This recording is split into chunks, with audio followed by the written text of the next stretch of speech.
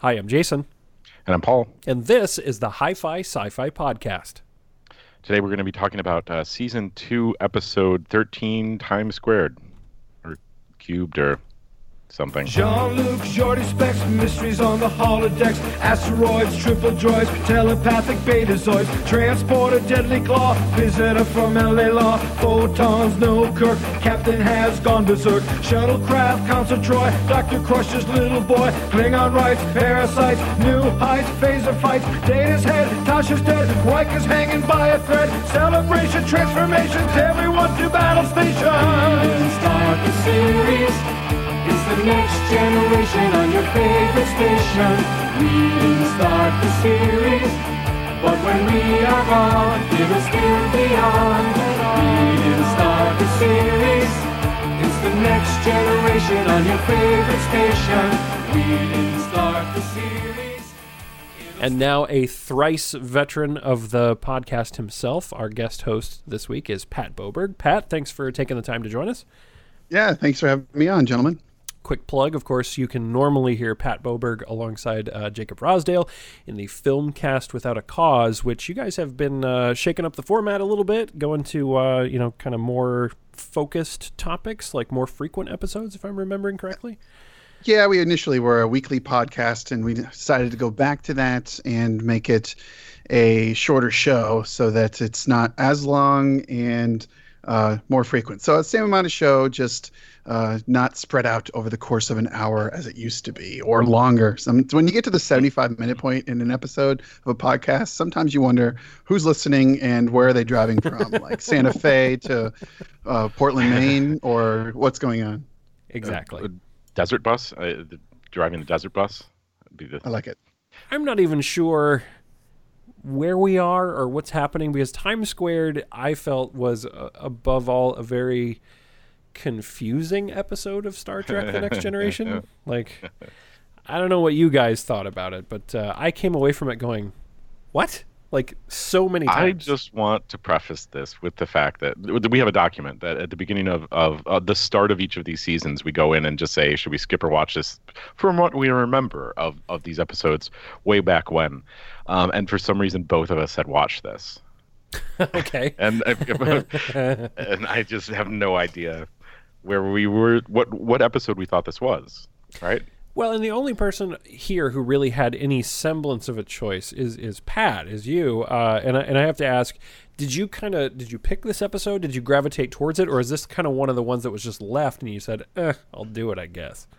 Well, there's always the thing with me that I'll take any time travel episode or time paradox episode or one where they talk about a branch of time travel logic. And this one had to do with the Mobius strip, which is one that is more of a geometric mathematical oddity as not so much a time travel device. But it has its moments on the all. I'd say I think they wrote about 27 minutes worth of show and then stretched the rest out into just terrible crap. The beginning of the episode starts with some service towards things to come, but then there's like a long stretch where they're bringing in the shuttlecraft. It sounds the shuttlecraft part is very Star Trek the Motion Picture. But that opening scene, I do want to talk about that opening scene because it's weird. And then you did pull up the one thing that I was sure was going to get called up here, that we get some Riker backstory. He talks about the fact that his mother died when he was a child, right? Yep. And that's important, right? That's important to Riker's backstory. And that might be the singular important line in this episode. But he's also making eggs, and he's basically doing everything wrong, right? Like, tell me what he's doing right in that scene. Well, for starters, he's putting it on a hot plate, so there's he's not something using the right right. kind of pan. First off, yeah, and the eggs stick to it like crazy because why wouldn't they? Like, well, he also at one point, I would just like to point this out because this really bothered me, even when I was a kid when I watched this episode, but so much more now. Everyone claims they're there under the guise of having omelets. And he makes scrambled eggs. Like, that's just... And he makes them in like 30 seconds, and he gives them each like maybe a cup of scrambled eggs, and like they're coming over for dinner. Like, No, it takes Worf like 15 seconds to finish this meal. Can I just say my favorite part is that he portions out the eggs and then he gives Data just a little more because he's like, oh, Data didn't get enough. The android who, it doesn't really have the qualitative properties to say if it's good or not, deserves just, a little scoop more just to make sure he's okay. Yeah. Yeah, and oddly, it might be Data and Worf are the only ones who could appreciate them or fail to not hate them as Pulaski and Geordi do. Yeah. It's like the whole scene is just really I get the point of it, and the only reason I really get the point of it is because they're literally so on the nose with it because of Pulaski's like basically like, oh, for many years the breaking of bread. I get it, okay, we're here to cook and share fellowship and blah blah blah, but it was a very weird way to start the episode. I guess maybe it was a way they thought it would make Riker's backstory a little more natural.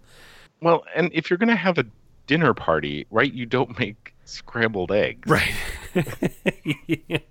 And that, I'm certain, is just a thing where they're like, look, we don't have a kitchen. Like, nothing even close. What's it in craft services? We've got 4... Oh, no, we've got 2 eggs. 2 of them are already hard-boiled. All right, we'll make do. Just cut those up. Yep. Because that's really kind of what it looked like. They looked like the worst scrambled eggs ever. Yeah. It looked like there was styrofoam in them. But Worf sure loved them, man. He thought they were delicious. Can I make another point? He makes an argument about flair. Yes. Which we can make the Office Space call out all day about flair. Yeah. But it gets under my skin a little bit. 15 pieces. He has 1. That argument basically that same argument has been used recently in science to argue that if you fail to get the same result twice, that the first experimenter might have had some flair, specifically flair, that the second did not. That has become a word in scientific circles to mean pretty much garbage science if somebody is claiming that they have flair specifically. So did this idea exist before 1989? Because if so, then it's really Picard, the whole time loop thing here might have some flair involved. Yeah, I like it. I think suddenly they went forward in time and implanted this idea in the mind of the idiot who came up with this argument, who I won't even name, but look up science and replicability and flair, and you'll probably find him. So I want to talk about the flair of this episode, because I think the best way to describe this episode, Pat, you've already got there. It's about 27 minutes of content in a 45-minute container. And it's it's nonsensical, really, I think, because there's time travel there, but time travel as presented in this episode just it's just so weird. Like they're literally making up rules to time travel that have never been referenced before in this series or any other series. Before or since. Like, it's another one of these episodes that to me seems like a Twilight Zone episode more than like an actual TNG episode. But I don't know. This one just it stuck out to me as just, we need this to be weird, so we're just going to make it weird, I guess, is what a lot of it felt like. And maybe, Patrick, maybe that's a good question to you. You said you remember that this has time travel, but like, is this how you remember it, or compared to what I remember from my original viewing, which might have been in the mid-90s on a rerun? I haven't watched the early seasons as religiously as I am now since you guys started the show, and the idea that it matches up what I used to think, not even close. I mean, this is comparatively like a bunch of mishmashed ideas haphazardly slung together, and like the Mobius strip idea is very awkward, and the way they get about it, it's not so much a a scientific idea as much as a philosophical one. And and actually I think that's where earlier. It both exceeds at that and fails miserably at the same time at that conceit.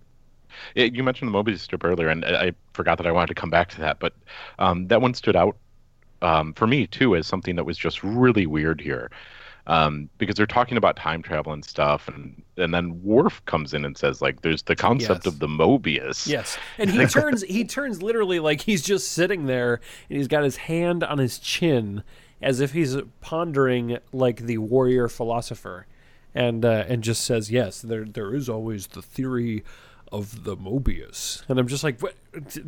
Deep cut like, there, Worf. Okay. Well, that's what Klingons do. They sit around and debate geometric philosophy. Yes. Well, yes. And the question is, like, is the theory that one exists geometrically? Because they do. I could take a piece of paper and make one right now. There's a little arts and craft project. But yeah, to link that to the time aspect, it really feels like they're just pulling science buzzwords and just tossing them around like, well, that'll make this sound sciencey. Mm-hmm. And that works when it's something like matter-antimatter mix. Sure. Because that's high enough level that you either get it and it starts to make some sense, or like you just allow it to be a thing.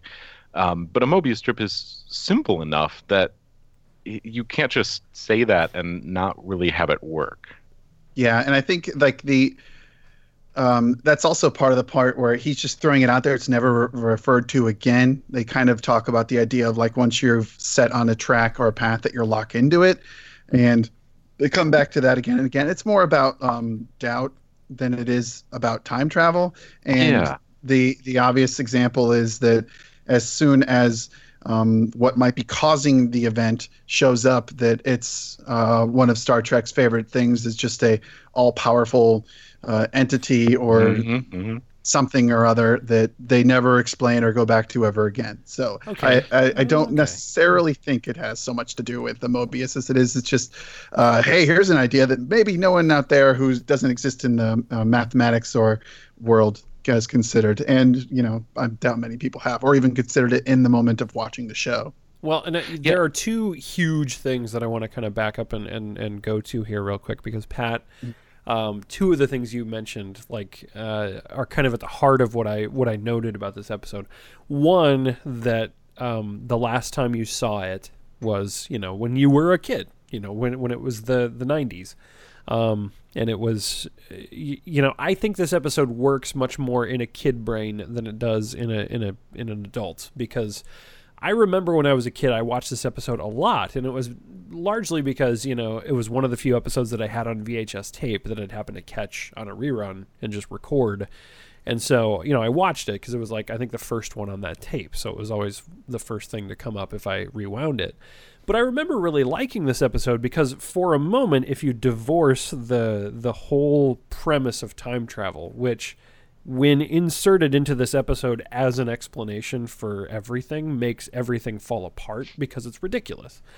When you pull that part out and you just focus on the creepy shuttle in the middle of nowhere that's inexplicable with no, mothership around, the fact that it's an Enterprise shuttle, but none of the power systems work, and it has a Captain Picard inside who he doesn't work.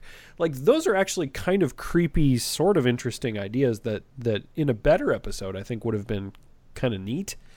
It's just because the whole thing relies on this really dumb, poorly executed time travel idea, it just doesn't work.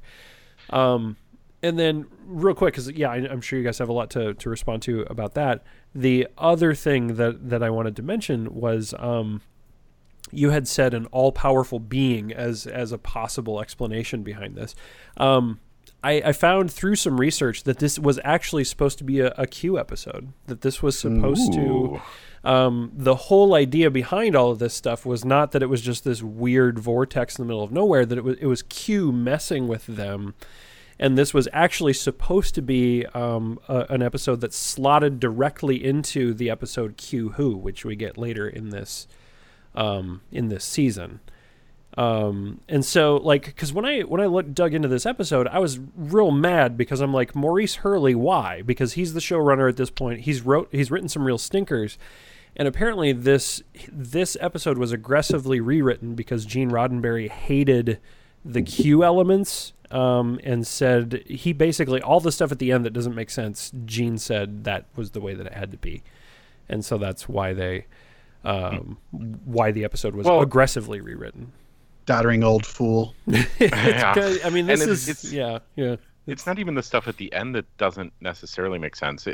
It's throughout, but I like the point that the premise of this, the basic back of the envelope, there's an abandoned shuttle, turns out to be Enterprise. The way you line that up, you're right, that is a good premise. And there probably was a good core of this at some point.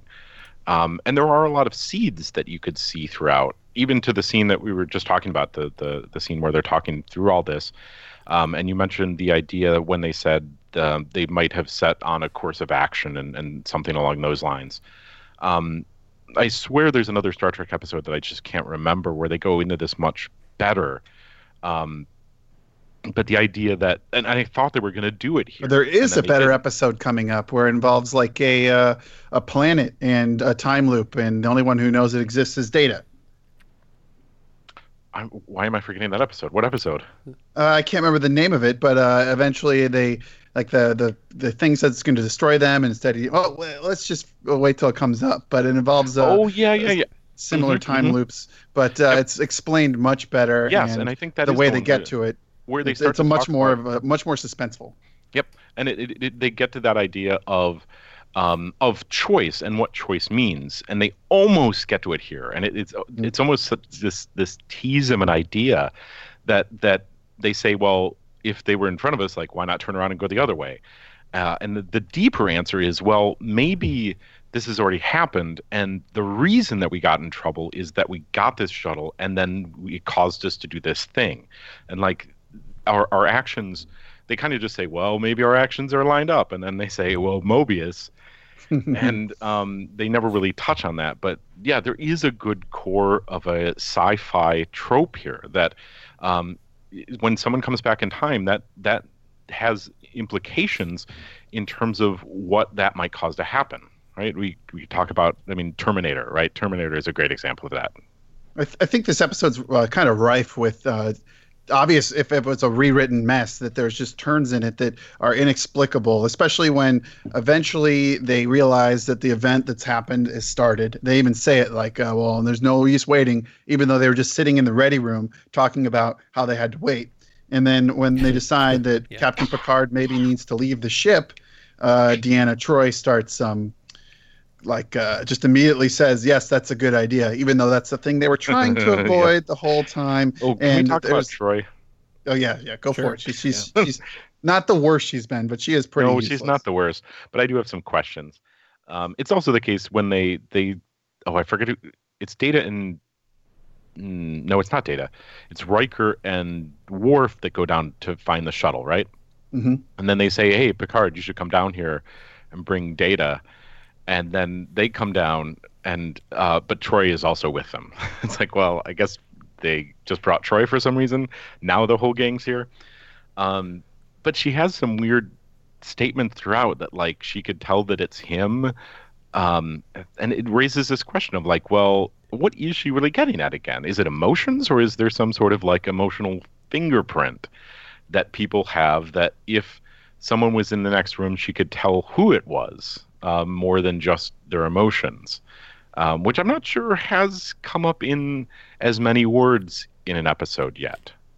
Oh, yeah. Well, this whole episode is an example of characters doing things and knowing things, not at a point where it's natural for them, but because the plot requires them to know that. Oh, yeah, sure. This is plot device, the episode.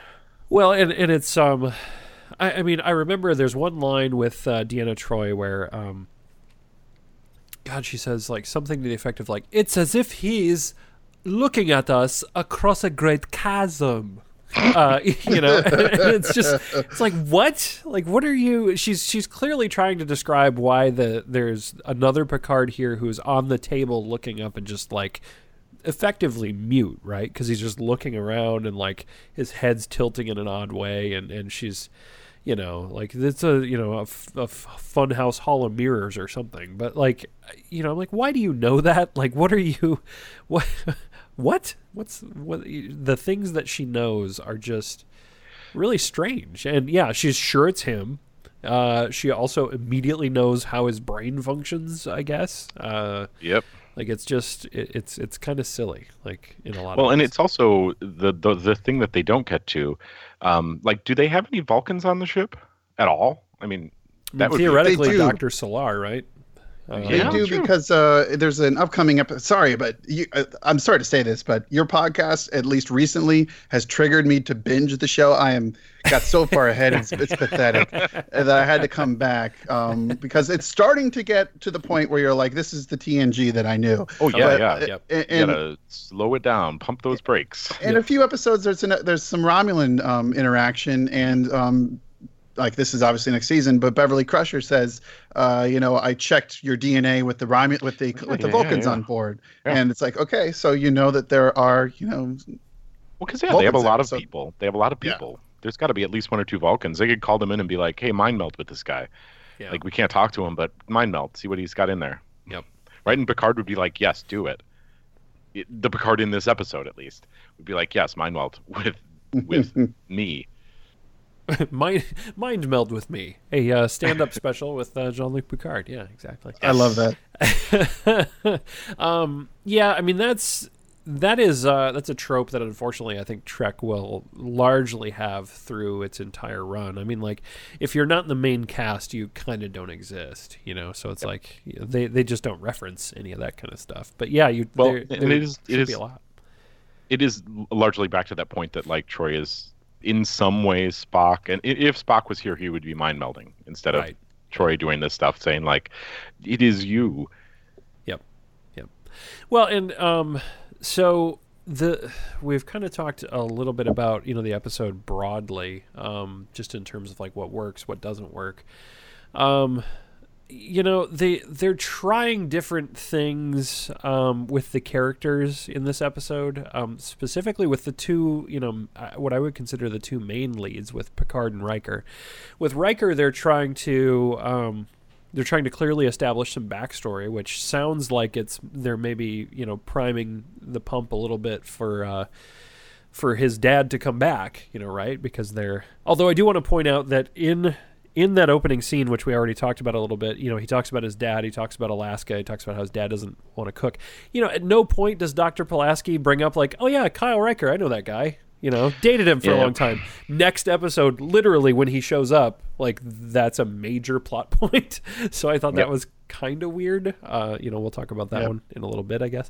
But the other thing I thought was interesting was in the ready room right before the vortex shows up underneath the ship and the final act kind of gets into gear. They clearly kind of try to take a stab at giving Picard a little bit of a character flaw, right? That they even have Riker say something to the effect of like, it's your Persian flaw in regards to his inability to just sit tight and wait for something to happen. Yeah, I think that's really what like the whole point of this show is that Captain Picard isn't just the guy who's so sure and self-aware and can talk down omnipotent beings like Q. He is somebody who, especially in the end, he's Mr. Doubt, especially at that point going forward. At every point after that, he is just doubt-ridden with what choice to make, and will keep him from being in this horrible loop and keep his crew from, dying. But of course, it's a cool idea. It's just not the best execution of it. I think we covered that a few times over. Yeah, and in many ways he comes off as a jerk throughout the episode too, which has happened before, and it never works well. Yeah, well, and I want to talk a little bit more about like the way this episode resolves, because they kind of establish Pulaski basically calls it out and says, okay, so this second Picard that we have here was thrown out of time. And because yes. Yeah, let's talk about, so what happened to him? What is the explanation that is grounded in any sort of idea? Because they pitch a lot here. They pitch a ton that, boy. See, this is why I think it's not so much a science fiction episode as it is a literary, philosophical one, because they didn't spend any time really explaining any of the fake science that would go into it. Yeah. But they certainly spent a good amount of time on like, the anguish that this guy is going through. And even when they're getting into like reverse polarity, negative polarity to try and get the Elbaz back up and going, that is like painstakingly slow and dry as can be. Yeah, so even when they get into like the science. Right? Yeah, it's really like the opposite of what you'd expect from people who badmouth Star Trek, which is that like they make up all this scientific nonsense. Well, there's really no scientific nonsense in this episode. It's really just more about things that people encounter and what if you found yourself in a Groundhog Day situation that I don't know, you pass out up until the moment you're about to die over and over again. Actually, that sounds terrible. Well, and that would be a little better, right? And Groundhog Day came up actually last week too in the Royale as something that would have made this better. But the idea that this was a loop that had been going on for a while and they needed to break out, which is again that episode that you pointed out comes up I think next season or somewhere coming up, where Data breaks them out of it. But when you start to think about it as a loop, that's much more compelling. That they're actually trapped. This like singular cycle and being thrown back once, like there's nothing that implies that this is any sort of a loop. That this first time Picard goes back, they fix it. There's not anything they really have to do different, and it's another one of those where like it's not compelling that he really ever figured it out. He just gets there and then like shoots him and. It's like, okay, that worked.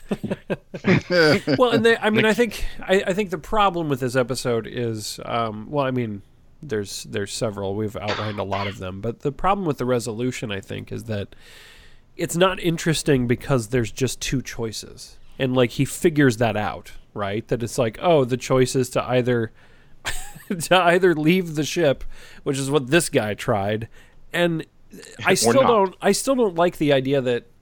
Like, oh man. So yeah, you either leave the ship or you don't, and then you turn around and go fast, go through the vortex. Yeah, and like so. But I have so many questions, and I'll just stick to a couple. I have a big one. But the first one is, so if Picard, the other Picard, the one that they picked up in the powered down shuttle, if he was ripped out of time or thrown out of time, and he's not really himself, but Pulaski clearly states, well, the closer we get to, the time of the incident, the more himself he becomes. When he's in that shuttle bay, he is, I guess, supposed to be 100% Picard at that point, but he is not Jean-Luc Picard. Like, why is he still 100% fixated on leaving the ship to the point of not being able to be reasoned with at all? Like, why is that what's happening? Yeah, at the end. So that part, when on the rewatch, I was thinking this is so un-Picard-like that he's just locked in to this mindset, and they kind of try to dupe you into the fact that he doesn't even really know who he is or who he's interacting with. That he barely knows he's on the Enterprise, which is a weird thing for Picard to just pick out of the air to say about his proto self or whatever, or his alt self, and I wondered if that was like a manifestation of him, of the vortex or something, like testing them or something. There's like no way to pick that apart that makes any logical sense other than the fact that it's not actually Jean-Luc Picard. It might actually be some other entity. Like if it's not, like, if Q were there, you'd see Q. But if there's somebody there who can't pull themselves to being themselves, maybe they pull themselves to be something they can mirror, which would be the person who's the brain of the ship, as they say. Right. Well, and this is the problem with having this. If the genesis of this was a Q episode, when Q does stuff, we don't ask, well, how did Q do that from a scientific standpoint? We just say, oh, Q did that. Yeah. Right. So if Q was doing all these things, we just say, oh, yeah, sure, whatever. Like, right. Fine. Right. And when we start to put that in the hands of something that is not Q, we're much less lenient of it. Because that would either imply that there are many, many crazy, powerful beings out there, which there already are, or that they're trying to explain this in some way, and they are, then it's not landing, right? Because they say many, many times that like he's out of phase, or what else? I have a bunch of these written down. Where are they? Oh, the body clock thing, like that he's, I forget how that even plays out, but his body clock is out of sync, so that's what's harming him or something. Like, this line ringing a bell. Yes. It's like I don't even know how to begin to dissect that one. But the idea of out of phase, right? That's a trope that comes up other places in sci-fi, but for something like brainwaves to be out of phase, or like him to be out of phase, just they need to explain that a lot better, right? Yeah. That out of phase in what, I mean, n-dimensional space, right? How is this out of phase? How is this happened? How is this playing out? Temporarily out of phase? Like, they just toss around things and kind of hope that you don't ask these questions. But as soon as you start to dig into this, it just makes no sense. Yeah. Well, and it's really it's magic, right? It's magic at the end of the day. Yeah, and yeah, well, it's also the vortex. That's like the sloppy sci-fi version of saying, or the space opera version, I guess, of saying no one can explain what this vortex is. They even say it's a type of energy field that they've never encountered before. So that just means anything that could be an explanation is on the table. So nothing is on the table. Right. Yep. Yeah, exactly. Well, and it goes to show you how I mean, how much damage you can do to a script and a story by pulling out one element, right? Especially if that element is literally the foundation of the episode. If the episode was written as a Q episode, and then the note is Q doesn't make sense here, you can't just keep that episode and pull Q out of it, because the entire thing starts to unravel. Because, Paul, your point is absolutely correct. None of this would have been questioned if Q surfaced, and suddenly it's Q doing the stuff. And there's a quote here from Maurice Hurley about this when talking about the trouble that this episode was going through. Apparently, the idea that Q is behind all of this stuff was the idea that was nixed by Gene Roddenberry. Hurley complained that it added confusion to the ending by doing that. His quote is saying, "Why would going into the vortex's center save you? It doesn't make any sense, but it does if Q is pulling the strings," essentially. Like, all of this episode makes sense if it's literally just parlor tricks and a test by Q. I mean, you start to plug him back in, and suddenly the pieces of this episode actually kind of start to fall together a little bit more.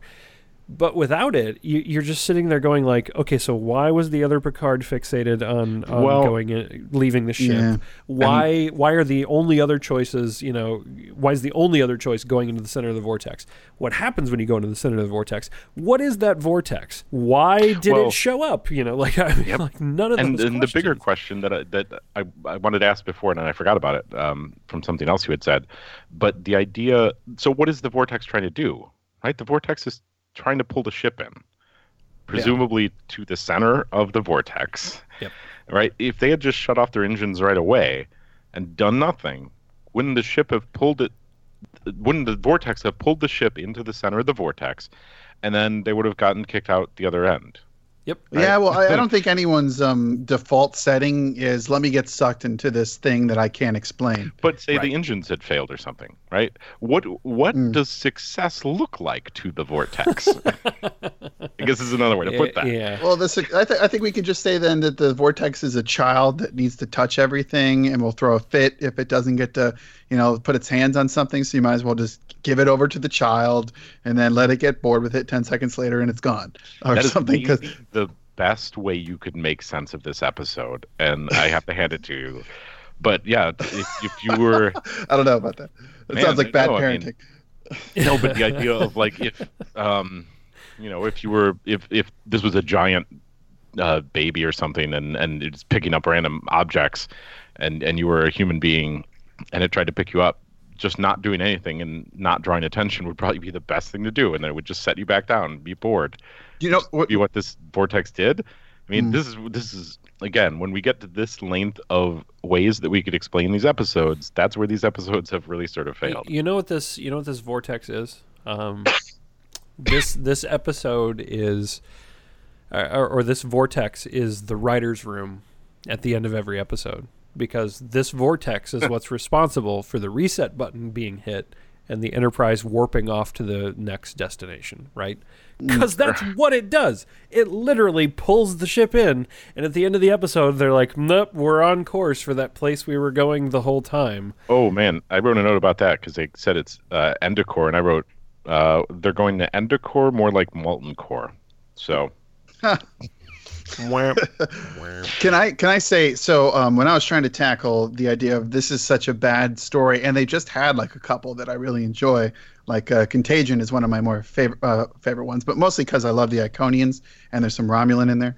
Thank you, Pat. Thank you. I was the one who voted to keep that one on the watch list. Good thing we had James on. Yeah, I always thought that there should be a Star Trek episode or a film based around Iconian technology, because it kind of, in a way, exists with that. And Into Darkness, because Into Darkness there's they jump, what's his name, jumps from planet to planet, and it's never, ever brought up again, which is just ridiculous. But when I was trying to come up with other ways that this episode exists, I thought of the end where they're going into the center of the vortex. There's some animations that you haven't necessarily seen the ship do. Like if you're binge watching this on Netflix, as I've one weekend night when my wife was out, I watched 9 in a row. Nice. But you start to notice that the animations are reused all the time, and they wouldn't do that as much today, mostly because production is so much cheaper. Yeah. But in the 1988-89 world, to animate a 3D object flying in a different pattern with a different backdrop would probably take weeks, if not months, of time and money. So I kind of wonder if they had gotten to the point of no return with this episode for production, and they said, well, we spent $20,000 on the ship flying into the center of a vortex, and then that side-scrolling shot of it flying against vortex clouds that, I mean, is really on screen for all of maybe 10 seconds, but it's the type of thing that in 1988 would make you go, we need to produce this episode to make that expenditure, okay. Yeah. Yeah. No, you raised the only thing logistically. Well, because definitely also a lot of good money after bad here, sure. Well, but I would agree with that. Yeah, but I mean, you bring up a really good point though too, Pat, which is the production values of the actual like visuals of the vortex, the ship like being pulled into the vortex, with the exception of a couple of shots. There's one where it turns around that it looks kind of hokey, but like for the most part, the effects in this episode when the vortex shows up are actually really good for late 80s, early 90s television. Like standard definition television too. And you put this up against the backdrop of the Final Frontier coming around the same time. And I don't know when the last time you watched that movie is, but the graphics in that are pretty laughable at times. Oh, woof. Yeah, they because ILM, that's the only feature film that ILM didn't do actually was Final Frontier. Yeah, they famously skimped on that because of budgetary reasons. Yeah, I mean, in a lot of ways, this episode visually looks pretty good in a lot of spots. And yeah, I mean, outside of the ridiculous shuttlecraft, which I think an episode or two later they modernize it. The look of the shuttlecraft is no longer a box. Yeah, it looked like a cardboard box on top of some pool noodles. No doubt that is 100% the truth. It looks like the kind of shuttlecraft you make out of a refrigerator box when you're 10 years old. Yeah, exactly. Yeah. No, it definitely looked weird. And you're right. For the effects looking so good, that shuttle looked like garbage. Yeah, it really did. It really did. So I want to there's a lot of other things we can talk about. I want to throw out a couple of nitpicks, and then I really want to get to the end of this episode and kind of close it. But 2 nitpicks, because this seems kind of dumb to nitpick an episode. I only have 2. I could have gotten way more, but these are just the things that really, really bothered me. One I already mentioned, which is the reset button trope. This literally is the definition of why a lot of people criticize TNG more than other like modern Trek series, because they're guilty of hitting that reset button at the end of a lot of episodes because it's very serialized television. This one is a very obvious telegraphed reset button. It is a literal reset button. We flew through the vortex and now it's fine. So that's really annoying. But the other thing that just bothered me as a Starship nerd, I don't like the way they use warp drive here. And I want to preface that by saying, like, when they're getting pulled into the vortex, Geordi's like, well, I'm having to hold 30% on the warp engines just to maintain our position. That's not how warp drive works. Like, I thought it was weird too. It doesn't. What happened to warp pockets and everything like that? All of a sudden, it's just force. Yeah. It's like, it's not like the warp engines are like this, propulsion. Yeah, it's not propulsion in any literal sense of the word. So it's like, had he said impulse engines, like I'd have been all aboard, and like that's kind of what they should have done. But like the fact that I feel like they just use warp as a shorthand for like, man, kick it really hard, the engines are going. But it's like, that's pedal not to the metal. Yeah, and it just, that one really, really bothered me. I was like, actually, that's not how. And then I just sat down. But yeah, those are my two nitpicks for this episode. Did you guys have anything else you wanted to throw out there before we got to the close of this thing? I've got one or two small things, but yeah, we kind of covered most of it. I do like Picard goes through like the whole sense of the emotions here, like from down to inquisitive to angry with the sit down, shut up, and wait, that type of thing going on. But I think the most of the issue I kind of said off the top is just that they really draw out a lot of these scenes with like just swells of music, or the shuttle bay door opening and the second tractor beam is like, for like the deepest of crazy nerds, this is a great scene because they get to see how this all works. But for like, let's keep the plot moving, this is torture. So I think they really just underwrote it, and it makes you kind of sad to encounter yet another like omnipotent being. That there's quite a few in the back catalog of this show so far, even, and coming up in the near future. A couple that I really wish would eventually get touched on again, but never do. Yeah, and it's I wish somebody would come upon the energy vortex one more time.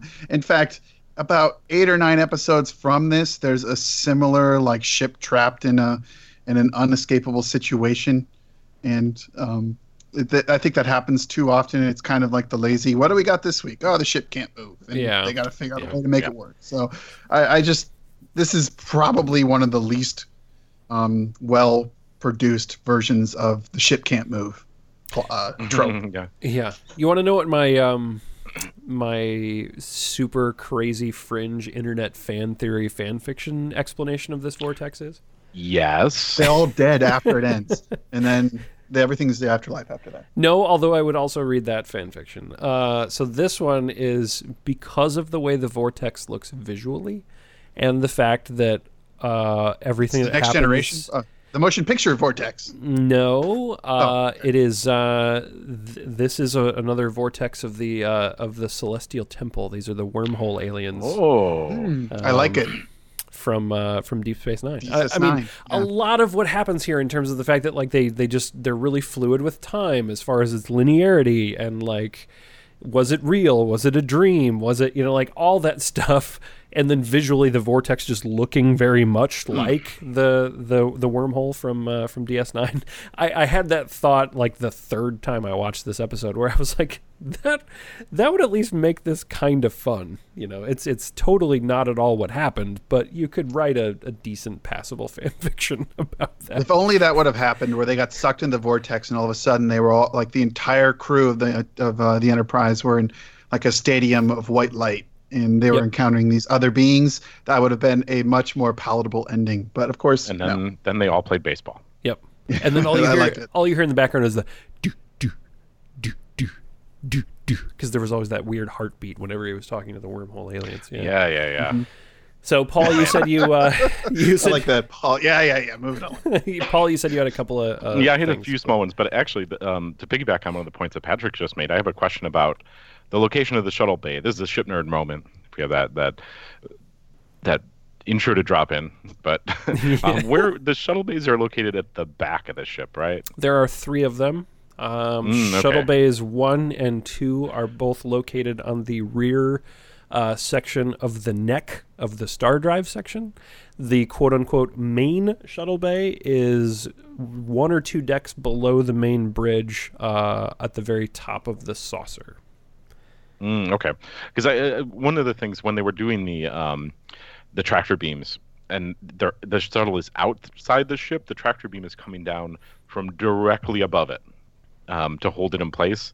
And I was wondering how that would play out from where the tractor beam, well, if there was ship in that area, to even do a tractor beam to that ship. I was thinking it was more towards the back though, but it seemed like a weird angle to be getting that from. Yes, you are correct, especially given the fact that it's seemingly coming like straight down. I guess you could theoretically put a tractor beam emitter above where the shuttle bay is. If I'm remembering correctly, I'm looking at a model of the Enterprise that's on my desk right now. So Shuttle Bay 2 is one of the ones that's on the rear of the neck of the ship, and it's the shorter one. It's actually the smaller one. Shuttle Bay 2 is almost always the one that you'll see them or you'll hear them talk about because it was the cheapest set to produce because it was the smallest shuttle bay. You never actually see the main shuttle bay because supposedly it would be, like not quite as big as like the deck of an aircraft carrier, but it would have that kind of feel to it because it would be that big. You never see that on screen, but yeah, you could put a tractor beam above where that shuttle bay is. It's just the angle in this episode looked off. You're right on that. Yeah, it did not look proper. Yeah, the other I had one small note that they almost passed the Bechdel test again. Is Troy and Pulaski are talking, but they're talking about Picard. But they do have a scene that they're alone. Yeah, the other part is just how lazy this all seems, and kind of piggybacking on one of Patrick's points again, that they keep trying to draw suspense and they keep trying to do all this stuff that every scene is drawing to these conclusions that are like, it's almost like Contagion, right, where we ended and it was like, did you try turning it off and on again? It's such a simple solution. And here it's like, did you try, like, instead of doing the positive thing, do the negative thing? And every character has to figure that out and have this moment and this long drawn out scene. And again, it feels like a 5-year-old wrote these and thinks that like this is something that would make sense there. But all these characters go through it of like, why don't you just take it out and like turn it the other way? It's like a USB, right? It's plugging in a USB. You tried like taking it out and turning it upside down. Take out the cartridge and blowing it and then put it back in. Yeah, absolutely. Are you sure you have it lined up the right way? Jeez. And on that note, I believe it's time to render our final verdict on this episode. Is this one that we add to our watch list for crucial episodes, or is this one that is best left skipped? As our guest, Pat, please feel free to go first. I think the obvious answer is skipped. And that whenever you come down to the should you see it or should you not, it's like what's in the episode that is important to know or provide some sort of backstory or future foreshadowing. And I don't really think there is much. You might get away with the beginning, as we said, where they mention Riker's dad. But then again, Riker's dad is like an ancillary pocket of a story that happens in a ridiculous manner in the next coming episodes. So I don't even think it passes on that scale. So I'm going to say on the wholesale, this thing is just move on, forget it. And okay, I'll take that. Paul, what say you? Yeah, I mean that's kind of where I'm at too. I'm wondering what episode I remember, because for some reason I think I remember this is a better episode, and at the core of it, it's just not. Mm-hmm. It doesn't make sense. Right? There's not really any way to make sense out of it, and you could see that there's good cores of ideas here, and the realization that this started as Q just sums it up so much. That there was something here that tied this together and made sense. They took that part away, and you're left with something that doesn't. Yep. Skip. I'll make it 3 for 3. I will mention that I think I know where my head was at when I said watch, and it has to do with those kid glasses. And also, I have Pat, you mentioned having a soft spot in your heart for any time travel episode. Sure. I have a soft spot in my heart for any episode that involves the Enterprise being destroyed on screen. And this episode is remarkable because it is the first time we see the Enterprise D destroyed on screen. In Next Generation. We will see it again in Cause and Effect, Yesterday's Enterprise, All Good Things, and in the feature film Star Trek Generations. So it happens a few times, but this is the first time that it actually happens. Weirdly, pretty much all of those episodes are time travel episodes. Actually, every single one of those, because, that's the only way you can get around that, yeah. Exactly. And except for Generations, which kind of has time travel, but kind of doesn't. But yeah, it's a skip for me. And I think the last scene sums up exactly why this episode is dumb. When he's staring out the window and he kind of says, what just happened? Does it even matter what just happened? Kind of. Yeah. I mean, Picard says, well, damn few answers, which, yep, I watched this too. And then, the questions that they ask are the questions that are appropriate of the audience. Maybe none of it was real. Maybe it was a shared dream. Maybe the other Picard was thrown back in time so we could make a different choice. Are we going to answer any of those questions? No, that would have been interesting. And they've been using that a lot in season 2, right? That's the way they ended the last episode. Mm-hmm. Well, guess we'll not go there again. Yeah. Yep. So this is it's the definition of skippable. So, but it was darn fun to talk about. So, Pat, thanks again for joining us. Yeah, anytime. Absolutely loving it. And let me say that when you guys do have me on again, and I definitely reached the end of the show at that point, I'll be glad to circle back around. Nice. You're getting to the point where this is like, where I was in 1992, where I was like, Dad, is it Star Trek Next Generation night? And he'd be like, no, that's 2 days from now. So really happy that this is finally turning into the show we all love. Yeah, gotta ration those episodes. But that's why it's great that it's online and you can binge it. It's not the days where you had to spend tons of money to buy a DVD or VHS set. Exactly. So if you want to hear more of Pat Boberg, which I highly recommend you do, check out their website, filmcastwithoutacause.com.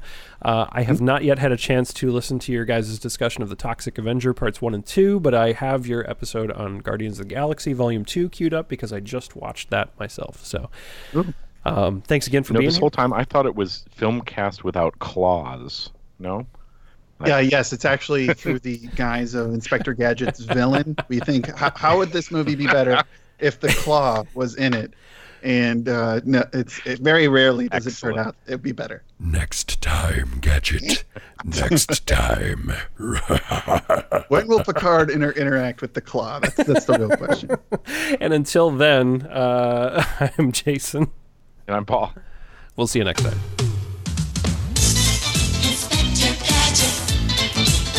Ooh.